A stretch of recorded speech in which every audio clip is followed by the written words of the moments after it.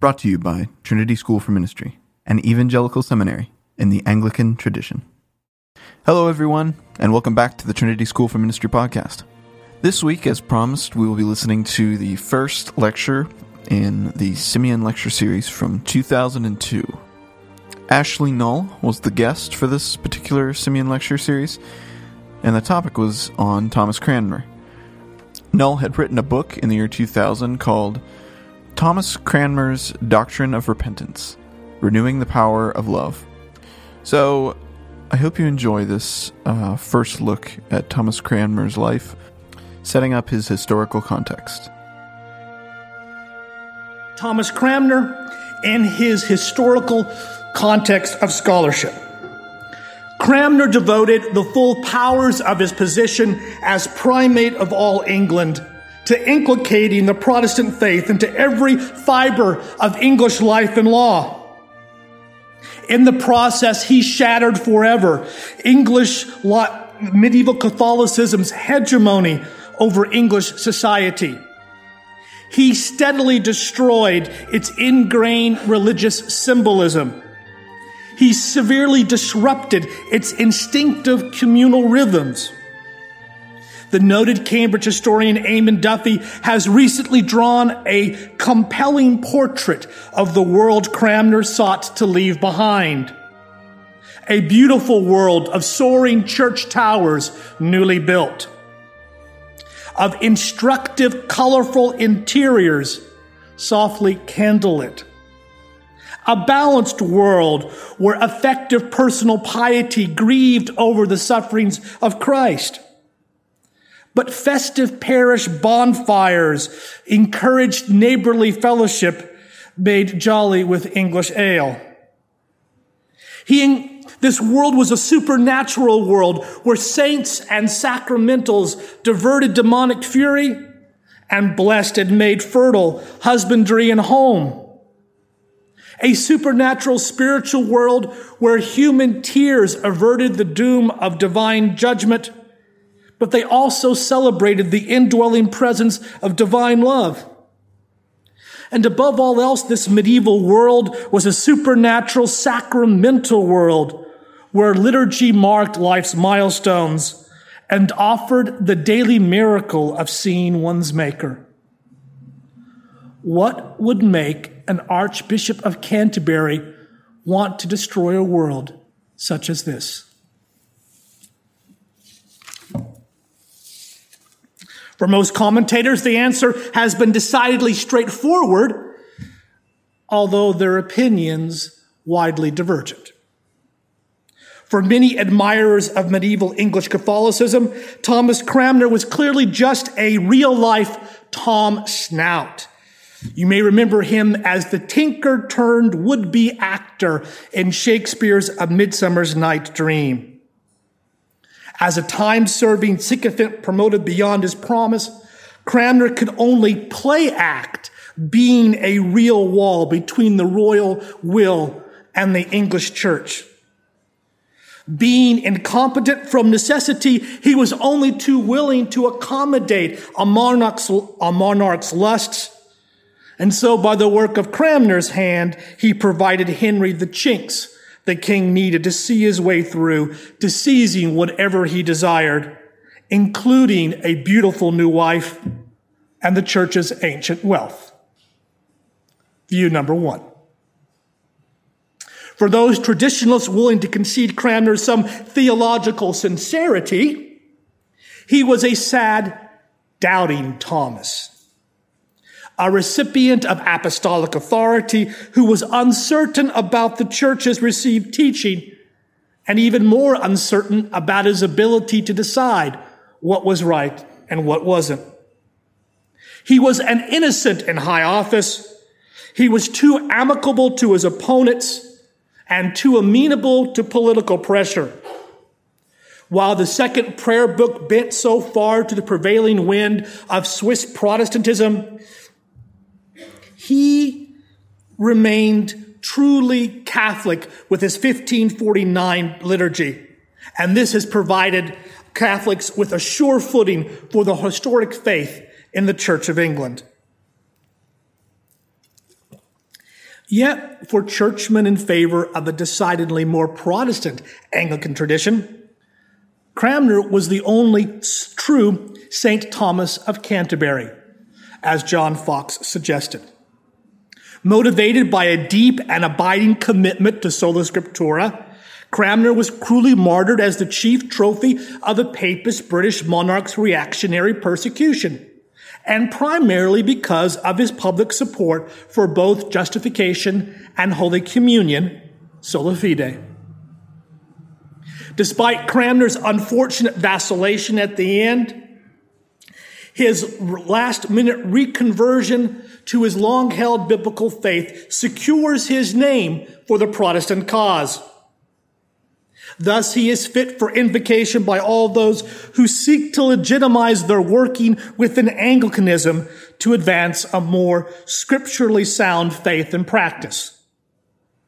View number 3. And our fourth and final possible view of Thomas Cranmer? For those less dedicated to subscribing all liturgy and learning to Scripture, but are still reluctant to embrace the supernaturalism, they would probably say superstitiousness of medieval Catholicism. They say that Cranmer was not unlike Thomas Jefferson, the man whose pen gave our country the Declaration of Independence. As the author of an exceptionally eloquent literary legacy, Cranmer bequeathed to the English people a liturgy that expressed the deepest aspirations of the human spirit, and he did so with rhetorical potency and rational clarity. Thoroughly imbued with humanist assumptions and aspirations, in this point of view, Cranmer was the founding father of Anglicanism as a via media.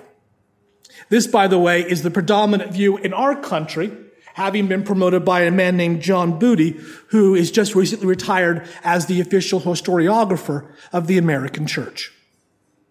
Well, which view is right? Self-serving lackey? Self-deceiving puppet? Swiss Protestant partisan? Or sensible Erasmian humanist? Was Cranmer one of these, none of these, or some combination therein? That question is of crucial importance under the current lively debate about the English Reformation. On the one hand, A.G. Dickens has suggested that the theme of Protestant conversion is crucial to our understanding this movement. On the other hand, Eamon Duffy has suggested that there was no mass movement to bring about the Reformation. It was merely the coercion of a government who put shotguns to people's heads and therefore brought about a stripping of the altars by a violent act of state. Whether you think the Reformation came about by popular appeal or by royal mandate, figuring out what happened with Thomas Cranmer is crucial, because he is both a classic example of how one gets converted to become a Protestant, and he is actually the theological architect behind much of the acts of state which brought it about. So for us to understand the origins of our church, we must begin by trying to understand the theology of Thomas Cranmer. Yet such an inquiry is immediately confronted with a vexing question of methodology.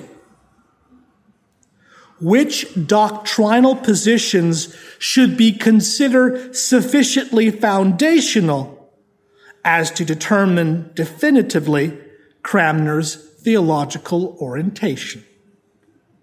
Which of his views are the foundation of his thought? Because you see, much of the diversity of thought over Thomas Cranmer stems from a little noticed but compelling fact of the Reformation period. Catholics and Protestants disagreed even over how to define their disagreements. They couldn't decide amongst themselves Which was the most important doctrine to disagree over? At Cranmer's trial, which was both held before papal and royal officials, he was accused of two chief doctrinal errors. Cranmer repudiated papal authority, and he denied transubstantiation. All without a doubt, the Marian authorities considered Cranmer's teaching on justification to be in serious error as well. His commitment to justification was raised not at his trial at all. In their eyes, in Marian eyes, Cranmer was clearly not a Catholic because he had broken with the Pope and denied that Christ's natural body was offered as a propitiatory sacrifice during the sacrament of the altar. Martin Luther, however, drew a different line between Catholics and Protestants. He considered the doctrine of justification by faith alone to be the chief article of Christian doctrine. According to Luther, it was the Son which illuminated the Holy Church of God, the article of faith by which the church stood or fell into ruin. Once justification by faith was lost, Christ was lost, and the church was left without any knowledge of doctrine or the Spirit. Although Luther clearly thought the power of the papacy and the nature of the Lord's Supper were very substantial issues, and rejecting the Catholic position on both, he considered them secondary behind the all-surpassing importance of the Bible's message that salvation was by faith alone. Since only trusting in God's promises brought sinful humanity into a relationship with its Maker, Luther held that justification by faith was the plumb line for the true gospel belief for which he stood. Catholics, transubstantiation and the Pope. Lutherans, justification by faith.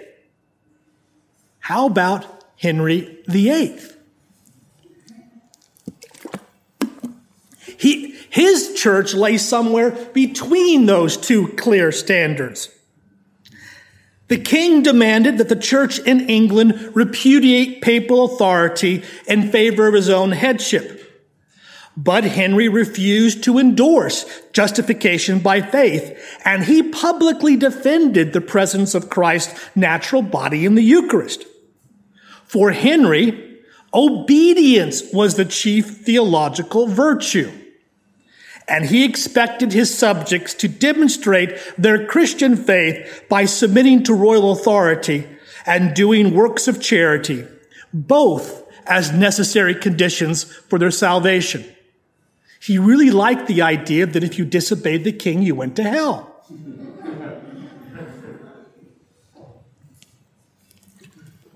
To exhibit this peculiar balance of being equally opposed to treasonous papists and Lutheran heretics, Henry had 3 of each executed in 1540.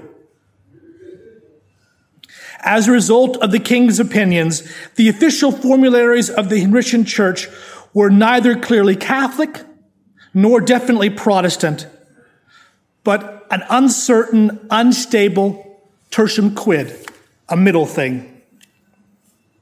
For the Marian authorities, the foremost mark of true Christian faith was papal obedience and a proper Eucharistic piety. For Luther, it was justification by faith. For Henry, manifest obedience to God through the king. What was the key doctrine for Cranmer? There's the rub.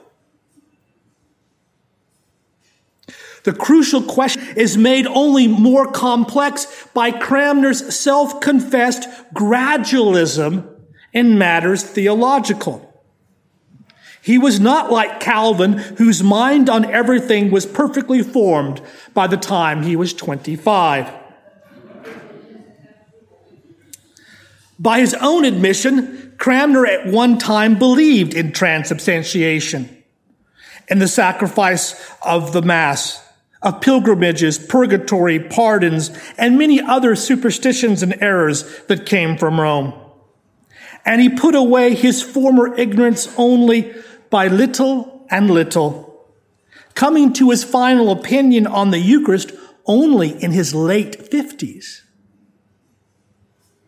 Many in the past have found the shifting of allegiance to be a sign of theological instability, proving Cranmer's lack of any determinative doctrinal commitment. He blew in the wind like a wind vane. Canon Dixon expressed the judgment of many when he wrote of Cranmer in the 19th century. In doctrine, he ran from one position to another, till at last he seemed ready to surrender the Catholicity of the Church to the sacramentarians. More recently, Jasper Ridley has continued this critical attack, but on a fresh front. Recognizing Cranmer's unquestioned loyalty to Henry VIII, Ridley has suggested that Cranmer's only real theological principle was the Protestant notion of obedience to the godly prince. His other doctrinal positions were expediently provisional, always depending on the current prince's current preference. Ridley aptly summarized his assessment of Cranmer when he described the Archbishop's death as coming at a propitious moment for Protestantism. Quote, "Perhaps if he had lived for another hour, he would have recanted again."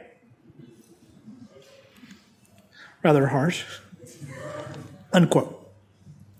Other scholars, however, have interpreted Cranmer's changing doctrinal positions as a sign of intellectual progress, seeing in his theological gradualism all the caution and integrity of a true scholar accustomed to weighing both sides of a question before committing himself. In these people's eyes, the Reformation was a period of going theologically from 78s to CDs. And it is no shame to exchange a CD player for a 78. Or other way around. Indeed, Cranmer's theological progression can be properly characterized as instability only if the same charge were made against every theologian of worth, including St. Paul, St. Augustine, St. Thomas, and Karl Barth. In his quarter-centenary survey of Cranmer scholarship, Peter Newman Brooks rejected Ridley's approach. Drawing upon Professor Sir Isaiah Berlin's use of an ancient comparison between the hedgehog and the fox, Brooks likened Ridley's unitary description of the Archbishop to an ecclesiastical hedgehog knowing but one thing to perfection. Brooks, however, thought that Cranmer was a very foxy Archbishop of Canterbury who knew many things. These scholars who credit Cranmer with a sound but developing doctrinal integrity see him at best as a crafty fox, intellectually agile enough to adapt his ways to the evolving new ideas and situations of the ongoing Protestant Reformation. At worst, they see him simply as an old dog willing to learn new lessons from his theological trainers. For even among those scholars who are sympathetic to Cranmer, disagreement exists as to the nature of his intellectual capabilities. Was he a first-rate scholar or just a good reviser? Now, to snare a fox, a trapper must first identify both his den and then trace back his runs. In light of both Henry's restrictions on Cranmer and Cranmer's own gradualism, many of these scholars have sought to classify the Archbishop's true theological sympathies by first identifying Cranmer's final doctrinal position and then following his trail backwards. Okay? Indeed, only under Edward VI did Cranmer find the freedom to express his own theological views and also gain the opportunity to express these views in the doctrinal formularies that marked Edward's reign. Consequently, The two benchmarks of Cranmer's mature theology date from this late period. His 3 homilies on justification, of salvation, of the true and lively and Christian faith, and of good works annexed unto faith, and his writings on the Eucharist. A defense of the true and Catholic doctrine of the sacrament of the body and blood of Christ, and an answer of Thomas Cranmer unto a crafty cavillation by Stephen Gardner, and finally an answer against Richard Smith, as well, of course, as his books of common prayer. In the Parker Society's presentation of the material, Cranmer's writings on the Lord's Supper total 379 pages, not including the 2 prayer books. His teachings on justification, 21.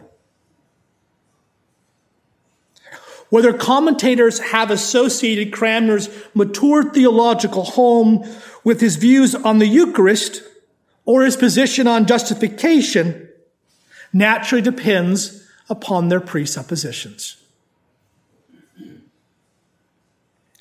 Was Cranmer a humanist, non-papist Catholic whose broadly Catholic Eucharistic piety moderated his commitment to justification by faith?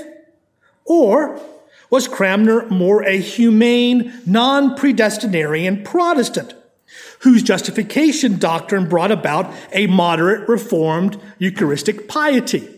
What's the relation between the 2 doctrines? Which one does he start with and therefore is influencing the other? Once you decide his chief doctrine is either the Eucharist or justification, you then read back into Henry's reign a pattern of development by which you then understand Cranmer's mature views. 2 contrasting studies will give us an understanding how this works. In his book, The Mass and the English Reformation, Professor Clifford Dugmore took as his premise that continental Protestant theological trends had no influence in the English Reformation.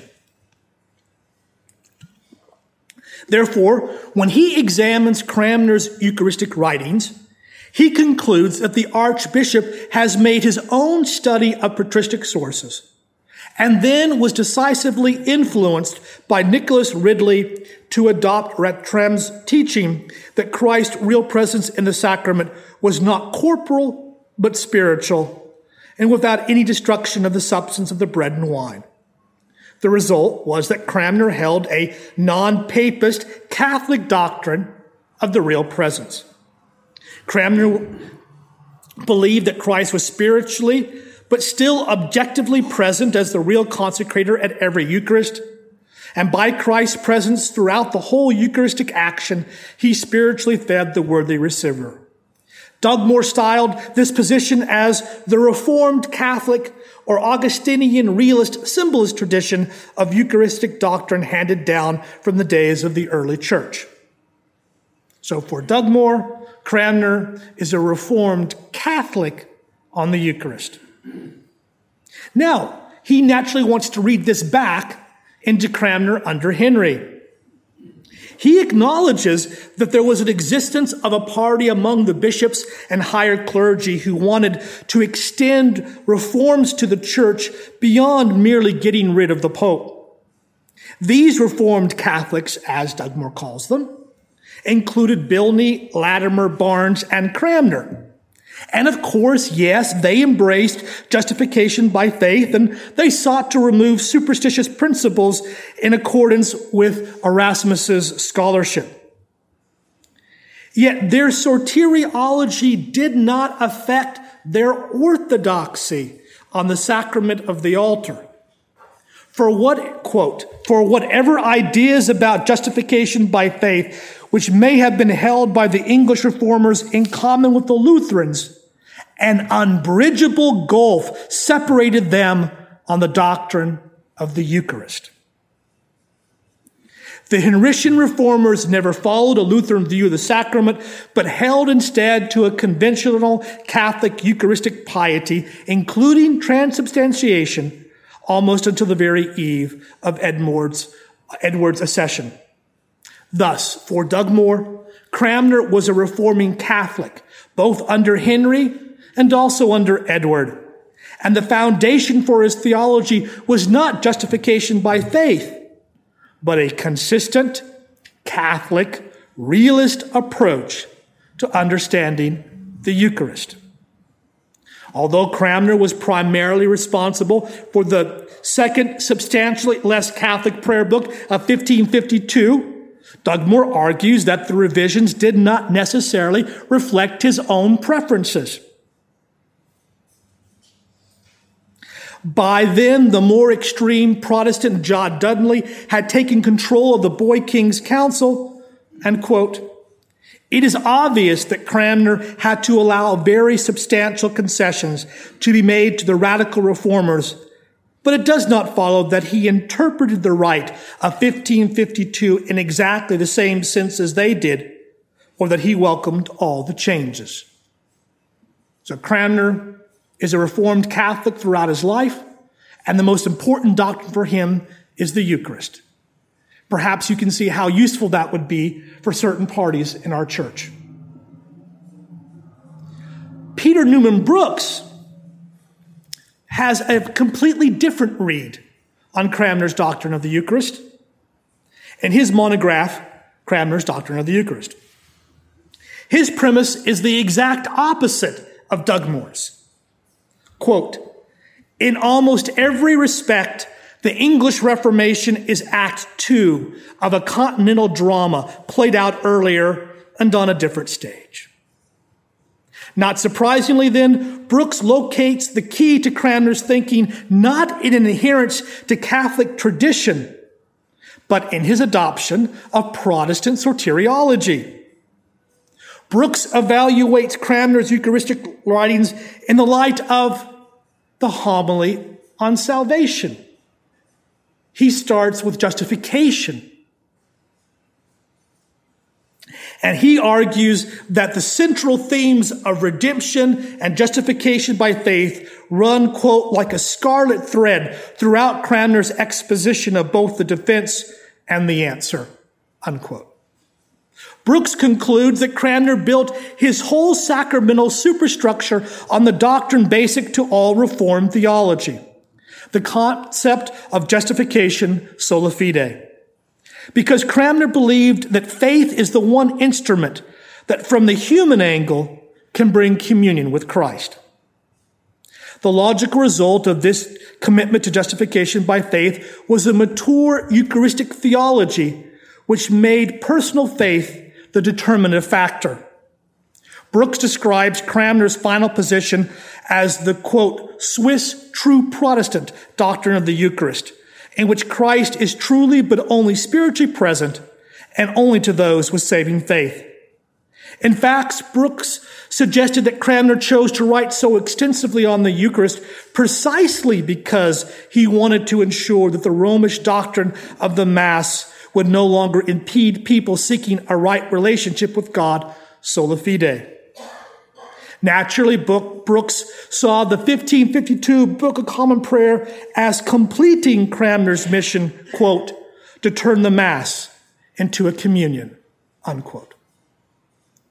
Two very learned scholars, two completely different views of Cranmer, because each takes a different key doctrine as the basis of Cranmer's theology. Confident that Cranmer eventually held the same Eucharistic theology as Bucer, Melanchthon, Bullinger, and Calvin, Brooks, in his monograph, traced the historical development of Cranmer's Eucharistic doctrine through three phases.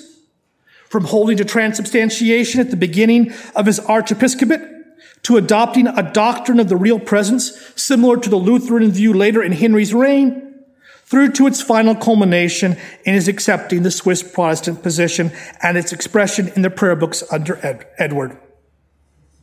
Significantly, Brooks buttressed his arguments by, for the first time, appealing to Cranmer's private notebooks, the great commonplaces. And in the process, he definitively demonstrated that Cranmer did indeed use Protestant continental sources. Influenced by Brooks's groundbreaking work in Cranmer's sources, most recent scholars conclude that Cranmer did indeed come to move within broadly Protestant parameters during Henry's reign, and most likely as early as 1532. That was the year when he took advantage of an extended stay in Germany as Henry's ambassador to marry a woman who was the relative of the Nuremberg reformer Andreas Osiander. Of course, not everyone agrees, but it's still the mainstream view. But even if we say Cranmer comes to operate within Protestant parameters by 1532, what does that mean? Cranmer himself asserted that he had come to the conclusion that the writings of every man must be read with discrimination. Moreover, Cranmer's emphasis on holy living as evidence of justification has suggested to some that he muddled the key doctrine of Protestant theology, even in that famous Edwardian homily of salvation. These scholars argue that while Cranmer accepted the Lutheran means for justification as by faith alone, he continued to hold to the Catholic notion of its nature as being made personally righteous. I'm sure you have been well schooled in the difference between imputed and inherent righteousness, that Protestants believe that we are credited with Christ's righteousness, whereas Catholics believe that a true personal holiness is infused into you by the sacrament. And in this view, Cranmer believes that you get inherent personal righteousness by faith as opposed to by works. In recent years, the debate over Cranmer's doctrine has focused on the degree to which he was in concert with continental Protestant doctrine. Therefore, the debate is, was Cranmer more Lutheran or more Reformed? This was the fundamental point of a very vociferous disagreement that Professor Basil Hall had with Peter Newman Brooks and his assessment of the Eucharist.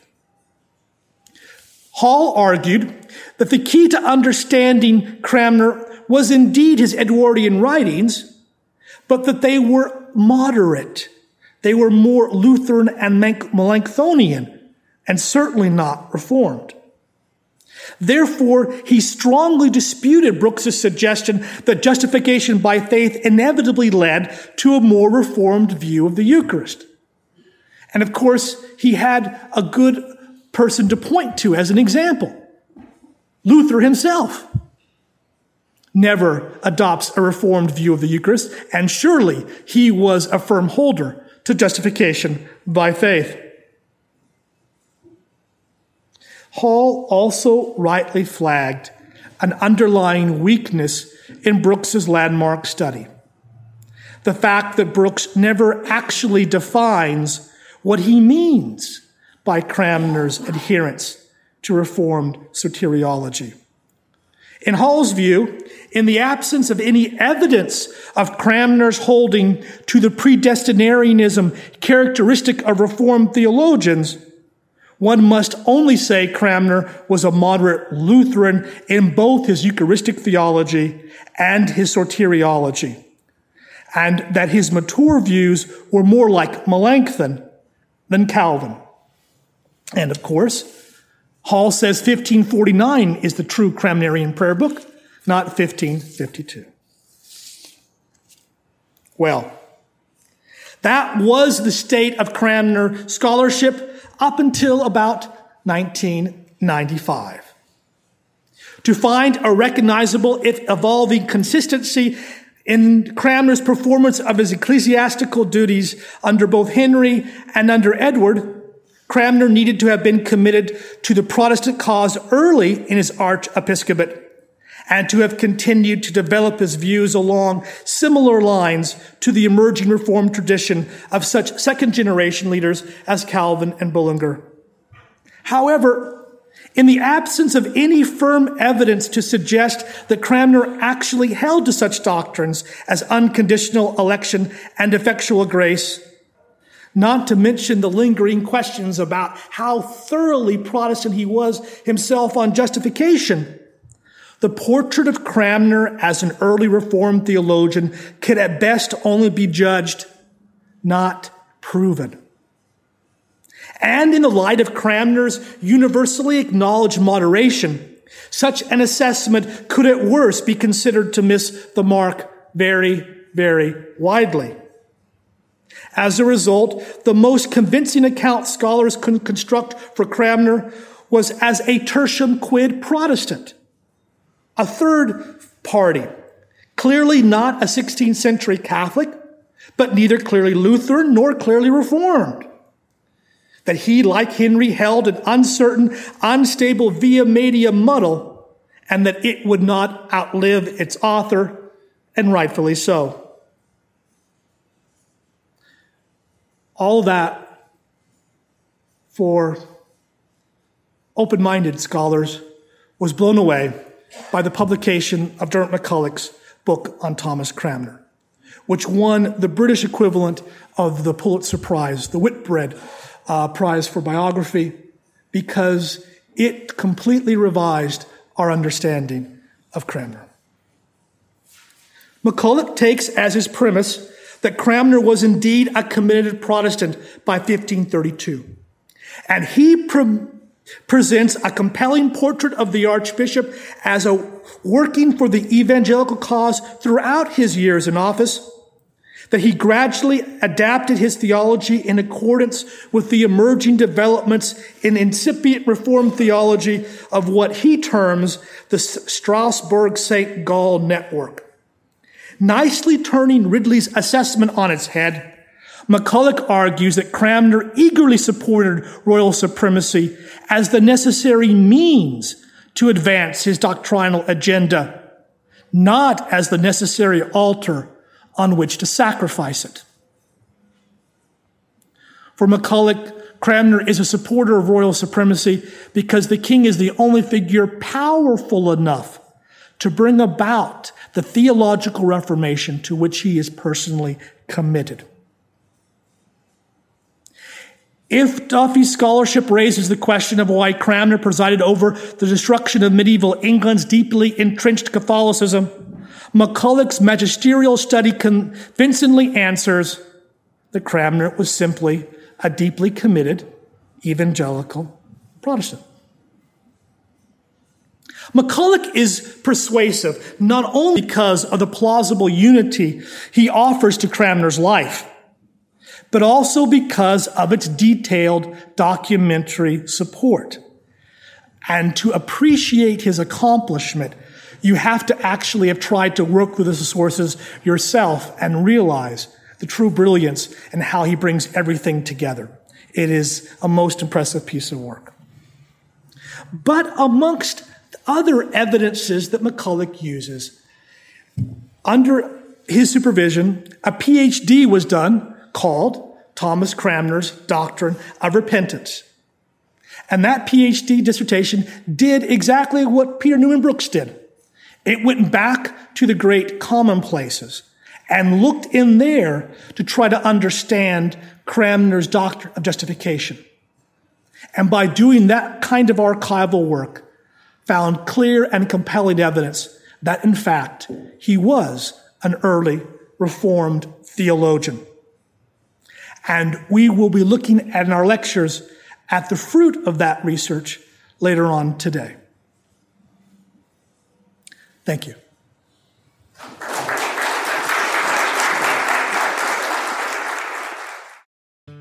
We hope that you've enjoyed this episode of TSMcast, recorded and produced by Trinity School for Ministry, an evangelical seminary in the Anglican tradition based in Ambridge, Pennsylvania since 1976. Trinity has produced more than 2,000 alumni to plant, grow and renew churches around the world that make disciples for Jesus Christ. If this episode has helped to deepen your knowledge of the Scriptures or strengthen your walk with the Lord, we hope that you'll spread the word and share this publication with others. Also, be sure to visit us online at tsm.edu, where you can explore admissions opportunities, sign up for our e-newsletter, read articles from our Seed and Harvest magazine, or make an online gift to our Trinity Fund in support of student and faculty excellence. Until our next episode, may the grace and peace of our Lord Jesus Christ fill your hearts and lives with joy. Thanks again from all of us at Trinity School for Ministry, and God bless.